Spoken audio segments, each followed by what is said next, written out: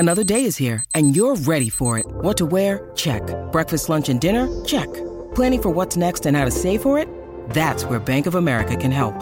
For your financial to-dos, Bank of America has experts ready to help get you closer to your goals.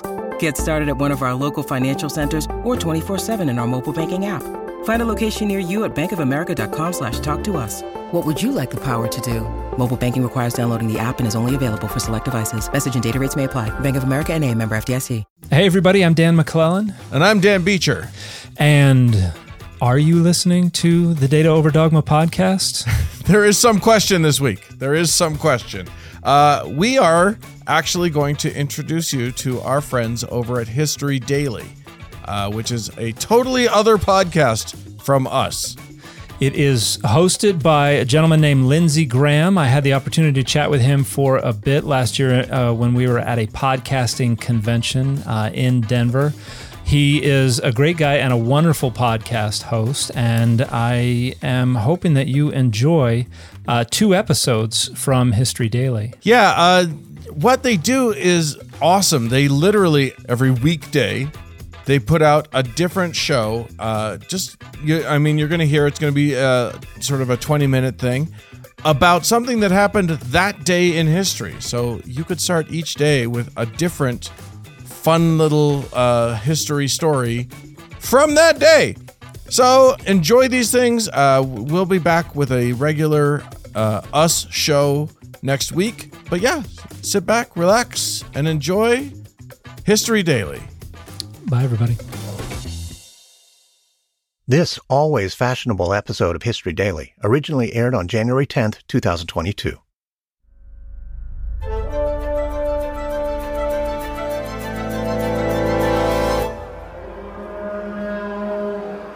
It's March 17th, 45 BC. In the Roman province of Hispania, in what is now southern Spain, 2 armies are locked in a fierce battle. On one side are 70,000 Roman soldiers loyal to the late General Pompey. These men want Rome to remain a republic, a representative democracy with power resting in an elected Senate. On the opposing side is an army of a maverick general named Julius Caesar, a man many consider a threat to the republic.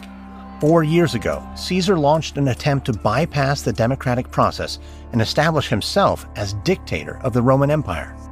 Pompey stepped forward as the defender of the Republic, the man who would protect Roman democracy from the power-hungry Caesar. But a year after his armies marched on Rome, Caesar defeated Pompey on the field of battle. With his great rival dead, Caesar considered the civil war won and the path to uncontested power clear. But more resistance soon emerged in the shape of Pompey's 2 sons. Intent on avenging their father's death, they assembled an army in Hispania to overthrow Caesar. Determined not to be outmaneuvered, Caesar sailed west with his legionnaires, sweeping across Hispania and pushing the Republican forces back until eventually the 2 sides met here, outside the town of Munda. Now, amid the clashing of swords and the constant rain of deadly arrows, Julius Caesar is struck by a rare moment of self-doubt. If he loses this battle, every victory so far will count for nothing. The future of the Roman Empire is at stake, and Caesar can feel it slipping through his fingers. His army is outnumbered by 30,000 men.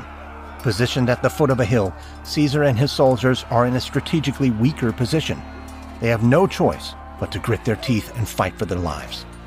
The Battle of Munda will be the final conflict in Julius Caesar's campaign to become the undisputed ruler of the Roman Empire. But Caesar's fate, and the fate of Rome, was decided long before these 2 armies collided.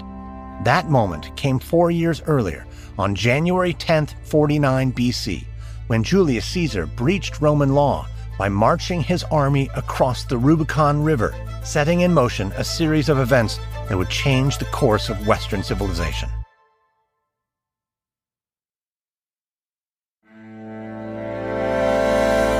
From Noiser and Airship, I'm Lindsey Graham, and this is History Daily.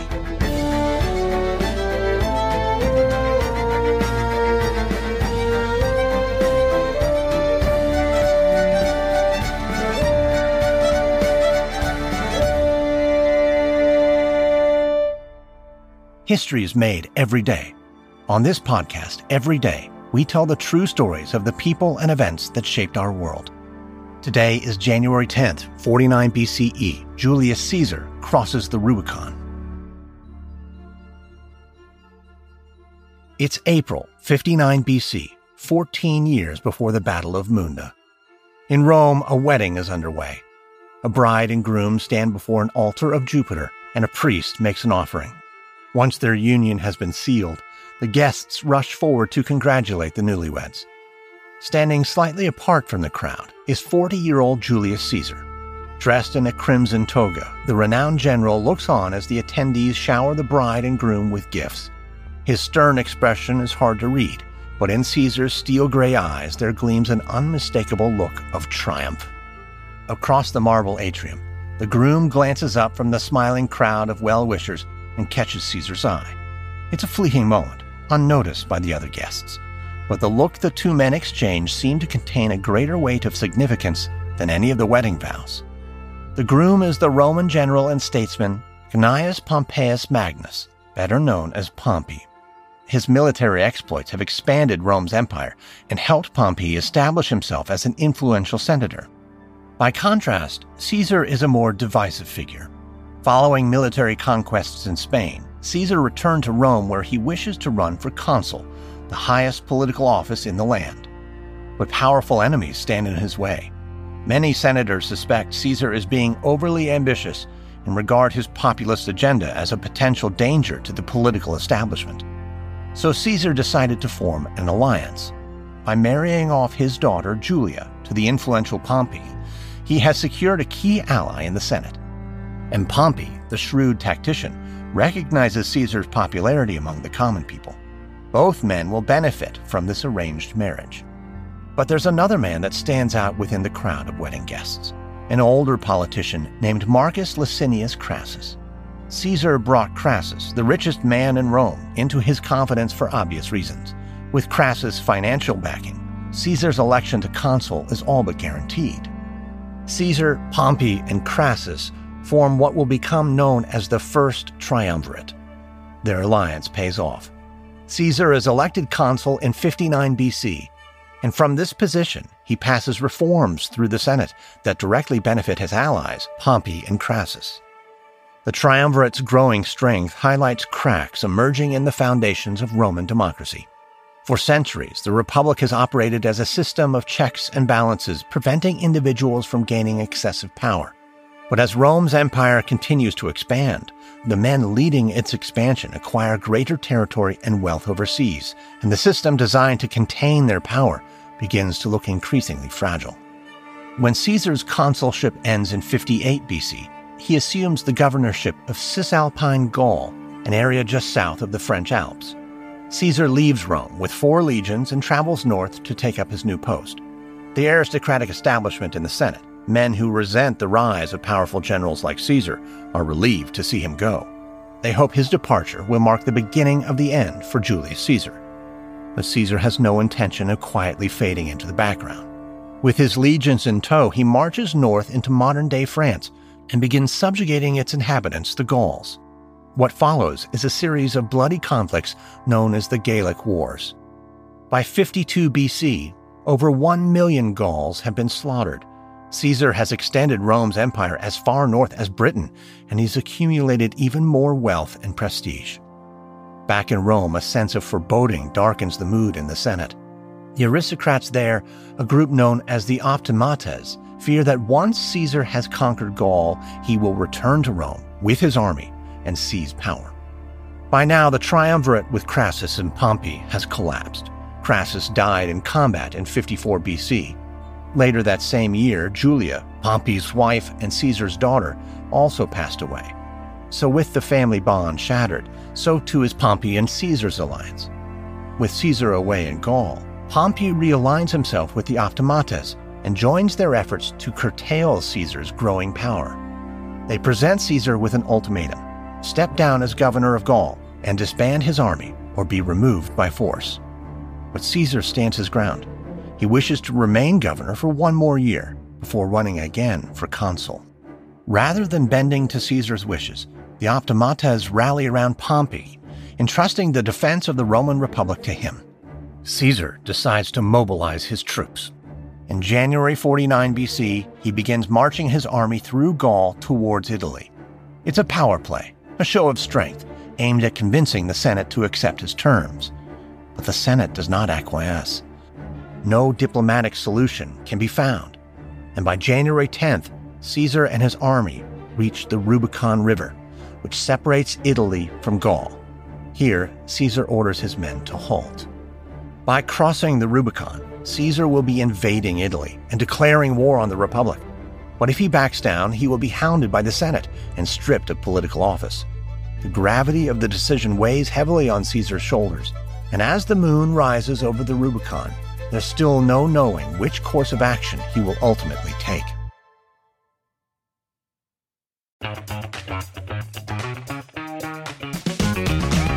Hey there, I'm Dylan Lewis, one of the hosts of Motley Fool Money.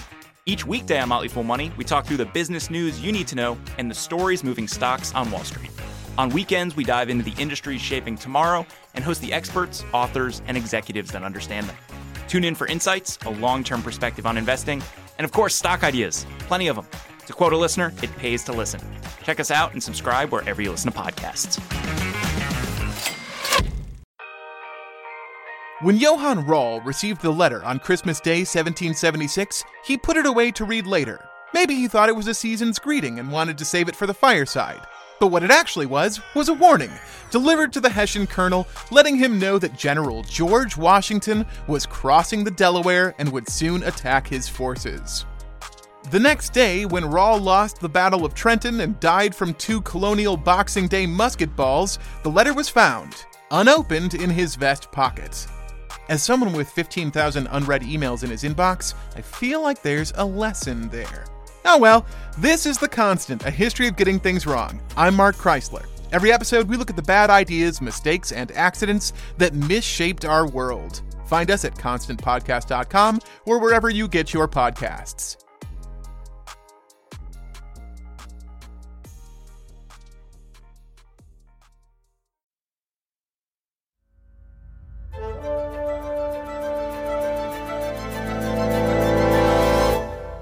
It's January 10th, 49 BC, a cold, clear night on the banks of the Rubicon.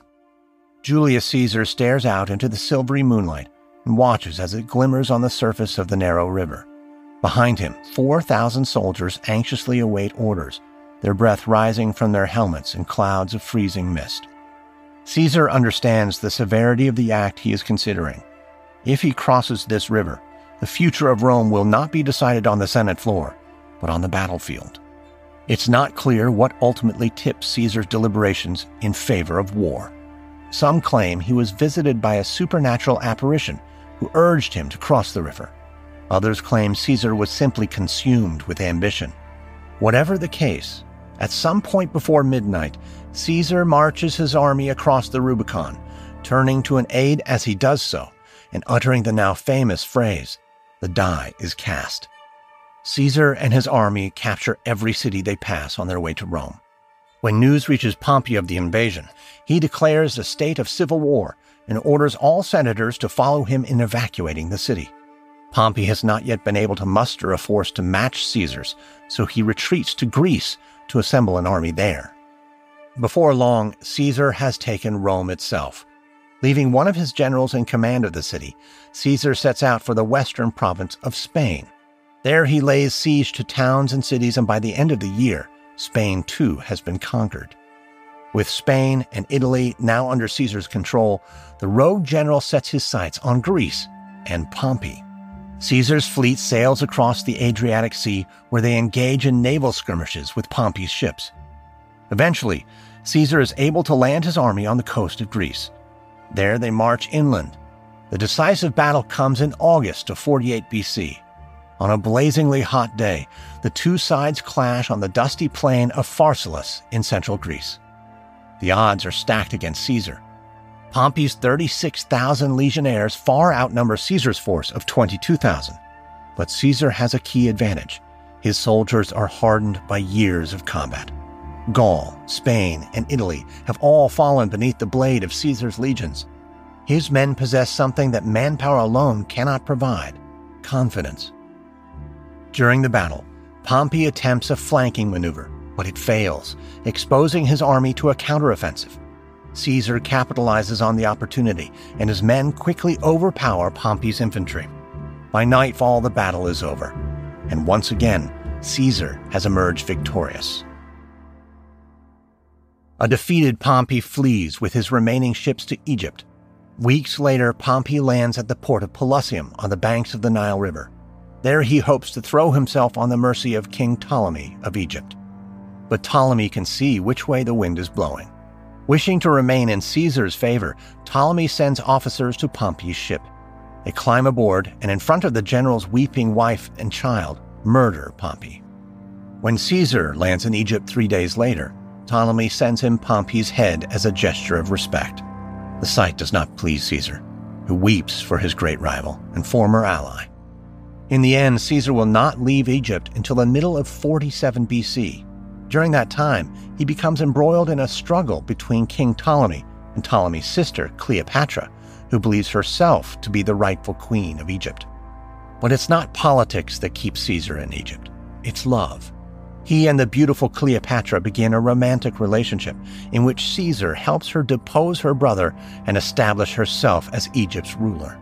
But while Caesar is plotting in the royal courts of Egypt, Pompey's army is steadily regrouping, now under the command of Caesar's long-standing enemies, the senator Cato and the general Scipio. Both of these men were part of the original group of optimates who opposed Caesar. In 46 BC, Caesar's legions meet Cato and Scipio's massive army at Thapsus in modern-day Tunisia. But despite facing an army comprising 12 legions, 15,000 cavalrymen, and 60 mounted war elephants, Caesar again is the victor. Scipio and Cato take their own lives in the wake of their defeat. Other optimates, like Cicero, surrender to Caesar and pledge their support. By 45 BC, Caesar is back in Rome. With the entirety of the empire now under his command, and with all his greatest rivals vanquished, Caesar is declared dictator, a position in ancient Rome reserved for times of crisis which invests its holder with supreme authority. But soon, word reaches Caesar that Pompey's sons have mounted a rebellion in Spain, so the newly appointed dictator assembles a fleet and sails west. After the death of Pompey and the defeat of Cato and Scipio, Caesar thought the last of his enemies were dead. He has discovered that he was mistaken.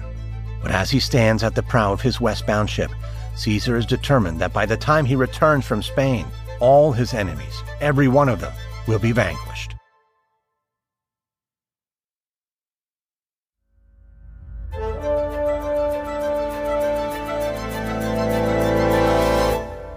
It's March 17th, 45 BC. The Battle of Munda is underway in southern Spain.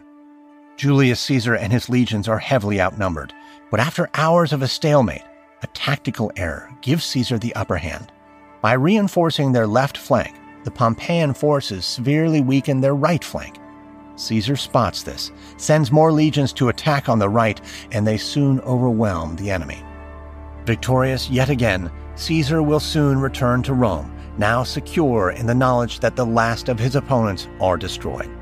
He will be named Rome's first dictator for life and will begin introducing a series of reforms designed to entrench his authority. But he will not succeed.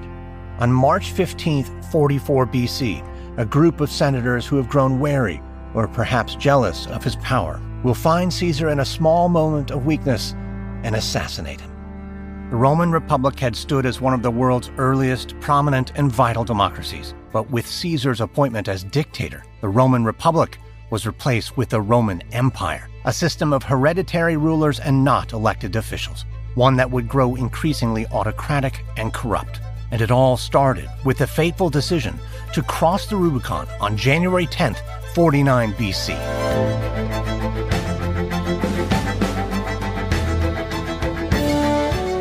Next on History Daily, January 11th, 1794, a Georgia man becomes the first United States Marshal killed in the line of duty.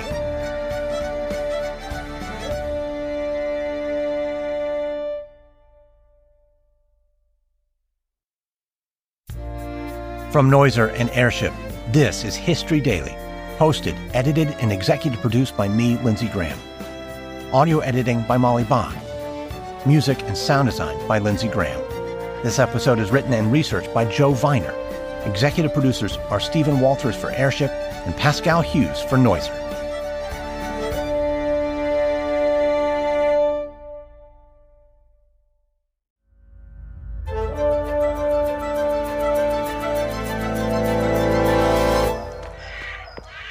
It's July 14th, 1789, in France. A young man rushes through the back streets of Paris. It's early morning, but it feels as if the city has barely slept. There's an edge to the summer air, a quiver of anger and violence in the breeze. So much so that the young man can almost taste it, and it's exhilarating. As he emerges onto a wider avenue, a crowd of protesters surges past down the street. They're ordinary people just like him, tradesmen and shopkeepers, cooks and butchers. Some are armed, carrying swords or clubs, others with muskets. Drummers thump out the beat of a song as the marchers call on the people of Paris to join them, to rise up, to fight for liberty. Eagerly, the young man falls in with the marchers and their song. He's joined by throngs of people who pour out of every side street and building. There is no commander, no explicit orders are given, but everyone in the crowd knows where they are going. Ahead of them, looming over the district, is the Bastille. This medieval prison has stood in Paris for centuries, a symbol of the authority of the all-powerful French king. But the young man and the other revolutionaries in the crowd have come to tear that symbol down, to send a message to the king and the rest of the country. Change is coming in France. By the end of the day, this crowd will break down the gates, seize control of the Bastille, and parade the decapitated head of the prison governor through the streets. This event, known as the Storming of the Bastille, signals the beginning of the French Revolution. But what starts on the streets of Paris will end 3.5 years later, on January 21st, 1793, with the fall of the French monarchy and the execution of King Louis XVI.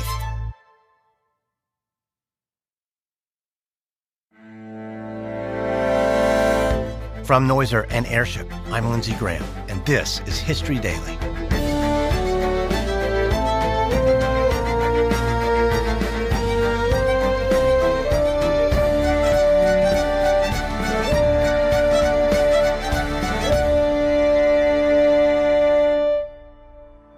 History is made every day. On this podcast, every day, we tell the true stories of the people and events that shaped our world. Today is January 21st, the execution of Louis XVI. It's May 5th, 1789, 4 years before Louis XVI's execution. At the spectacular royal palace in Versailles, just outside Paris, the king has called a general assembly of various leaders in France, clergymen, nobility, even commoners. Hundreds of delegates from all over the country have journeyed to Versailles for this extremely rare meeting. The last time a French king called an assembly like this was 175 years ago. But these are desperate times for Louis XVI. As a young boy, Louis had little expectation of becoming king. His grandfather was the king of France. His father was the heir to the crown, but Louis had an older brother who was next in line after that. But a series of tragedies changed Louis's fortunes. After his older brother and father both died of tuberculosis, Louis suddenly found himself next in line to the throne. And when Louis's grandfather died in 1774, the shy and quiet 19-year-old became king of France. At the time, the country was an absolute monarchy, with the king wielding supreme power. But Louis XVI came to the throne at a perilous moment. France was deeply in debt, and resentment towards the monarchy was on the rise.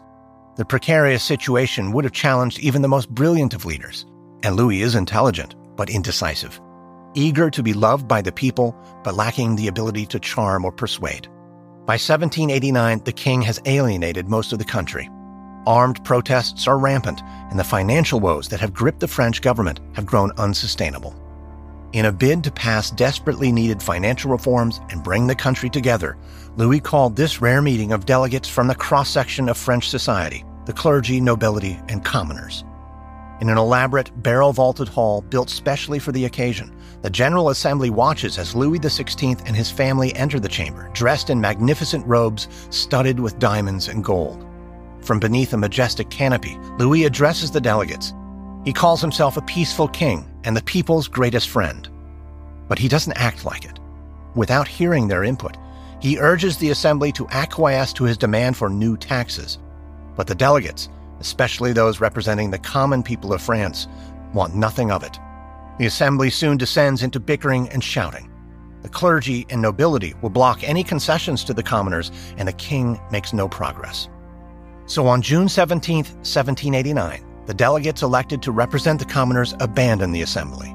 Sick of being sidelined and tired of paying taxes without any say in government, these commoners announced that they are forming a new assembly, a national assembly, and claiming supreme power in France for themselves. 1 month later, on July 14, 1789, there's chaos in the streets of Paris. The protests began 2 days ago. In the immediate aftermath of the failed General Assembly, Louis XVI submitted to the commoners' demands and recognized the new National Assembly. But then he changed his tune. Under the influence of his wife, Marie Antoinette, and his more conservative advisors, he removed his finance minister, who was seen as sympathetic to the people's demands. Soon, rumors began to swirl that the king was mobilizing foreign mercenaries to crush the commoners' rebellion against his rule. In response, the people of Paris formed militias and scrambled to arm themselves. They found plenty of guns, but little of the gunpowder they need to fire them. Soon, word gets around that there are 250 barrels of gunpowder being held at the Bastille. So on the morning of July 14th, a mob of revolutionaries gather outside the ancient prison. The 100 troops guarding the Bastille are severely outnumbered. The mob sends in representatives who demand the prisoner's governor release the barrels of gunpowder and any other weapons they might have. But as negotiations continue, the mob grows impatient. They break into an outer courtyard of the prison, and in the confusion that follows, gunshots ring out. A chaotic battle ensues. The walls of the Bastille are high and thick, but the prison governor knows he doesn't have the men or supplies to hold out long. When the mob commandeers 2 artillery guns and threatens to blow the gates down, the governor surrenders. The mob floods into the Bastille. They secure the gunpowder, but more importantly, they achieve a symbolic victory. By taking this ancient fortification, they have shown all of France that the days of royal authority in Paris are over. The next morning, at his palace in Versailles, Louis XVI will learn of the violent storming of the Bastille.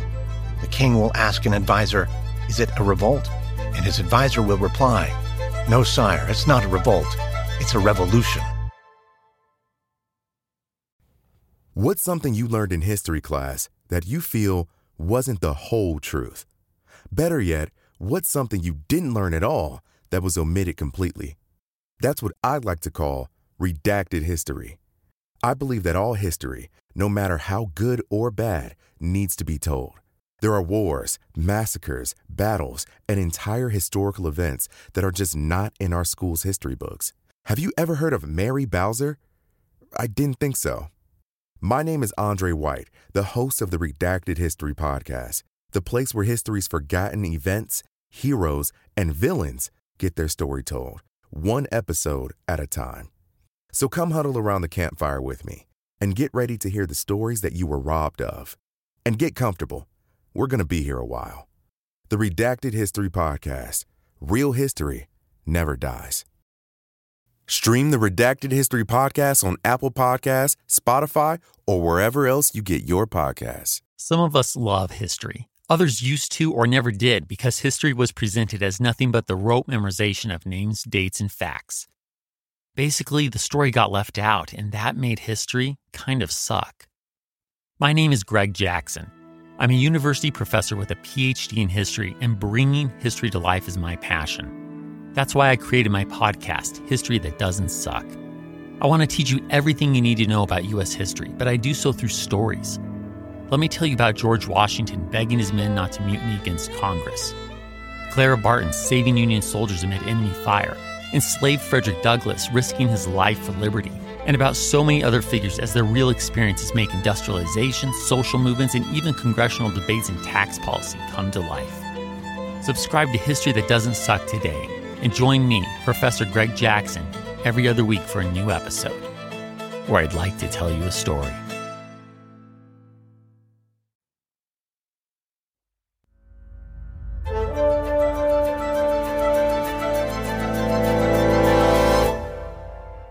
It's nearly midnight on June 20th, 1791. 18 months before the execution of Louis XVI. On the banks of the River Seine in Paris, a man hurries furtively through the corridors of a royal palace. Wearing a plain coat and hat, he looks out of place in such a grand residence.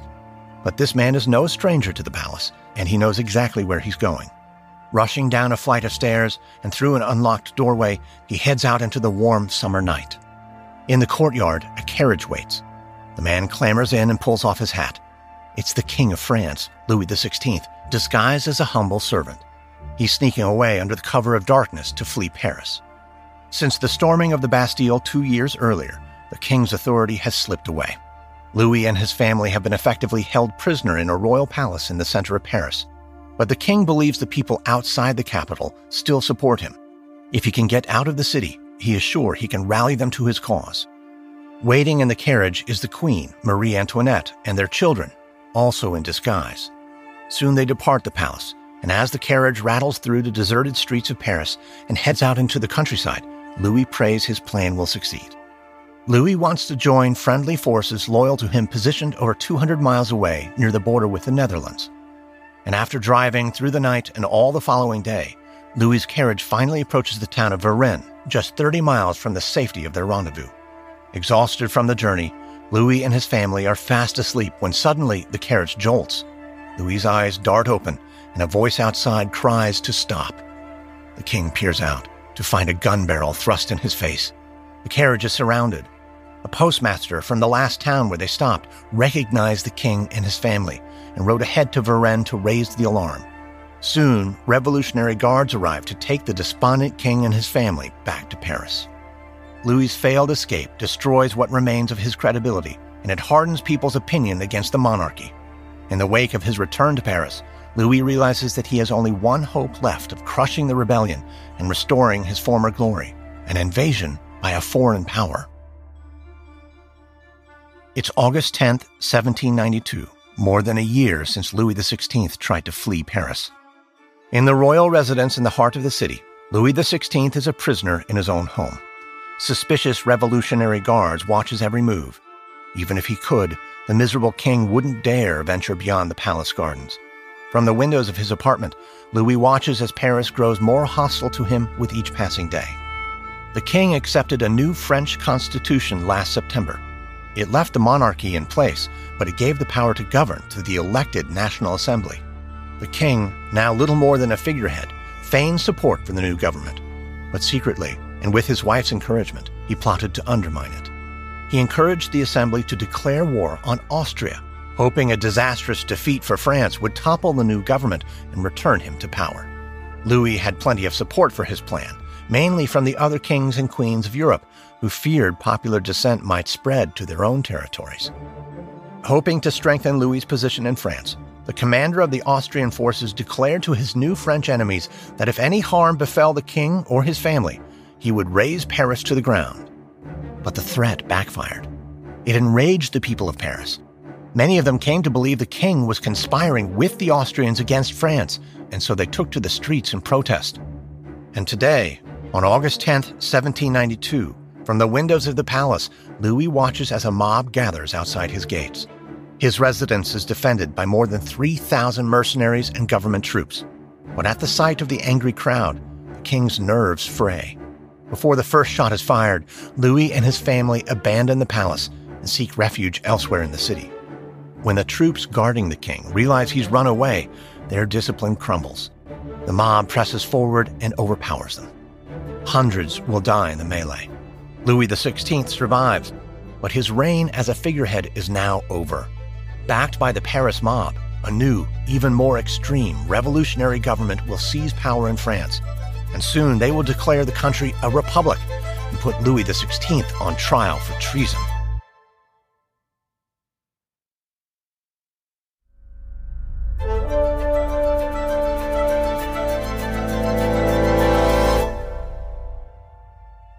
It's January 21st, 1793.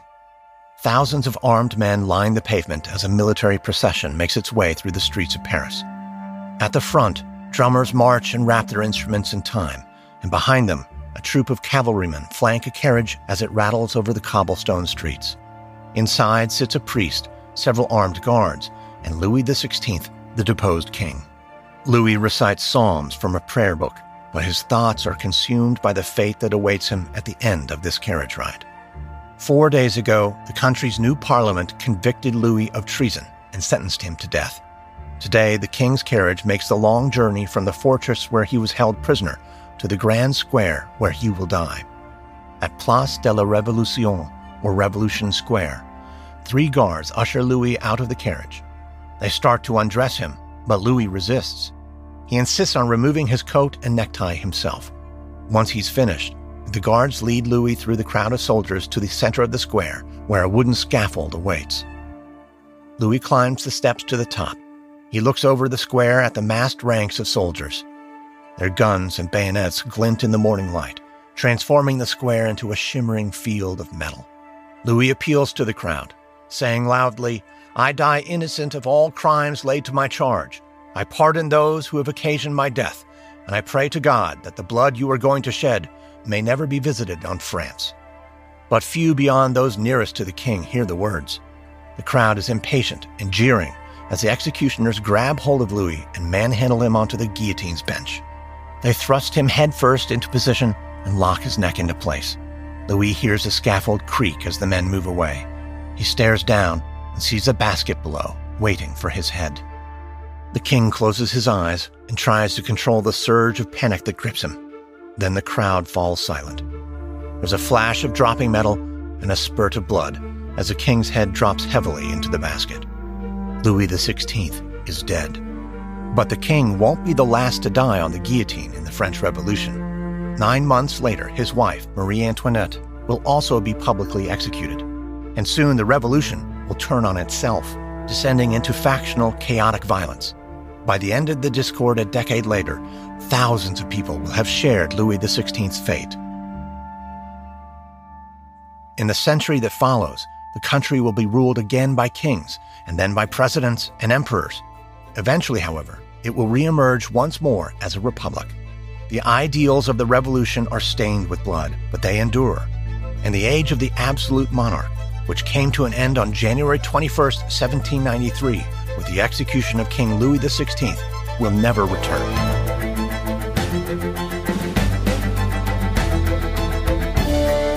Next on History Daily, January 24th, 1536. King Henry VIII is badly injured in a jousting accident, turning the once athletic and wise king into a paranoid, overweight tyrant. From Noiser and Airship, this is History Daily, hosted, edited, and executive produced by me, Lindsey Graham. Audio editing by Molly Bach. Music and sound design by Lindsey Graham. This episode is written and researched by William Simpson. Executive producers are Stephen Walters for Airship and Pascal Hughes for Noiser.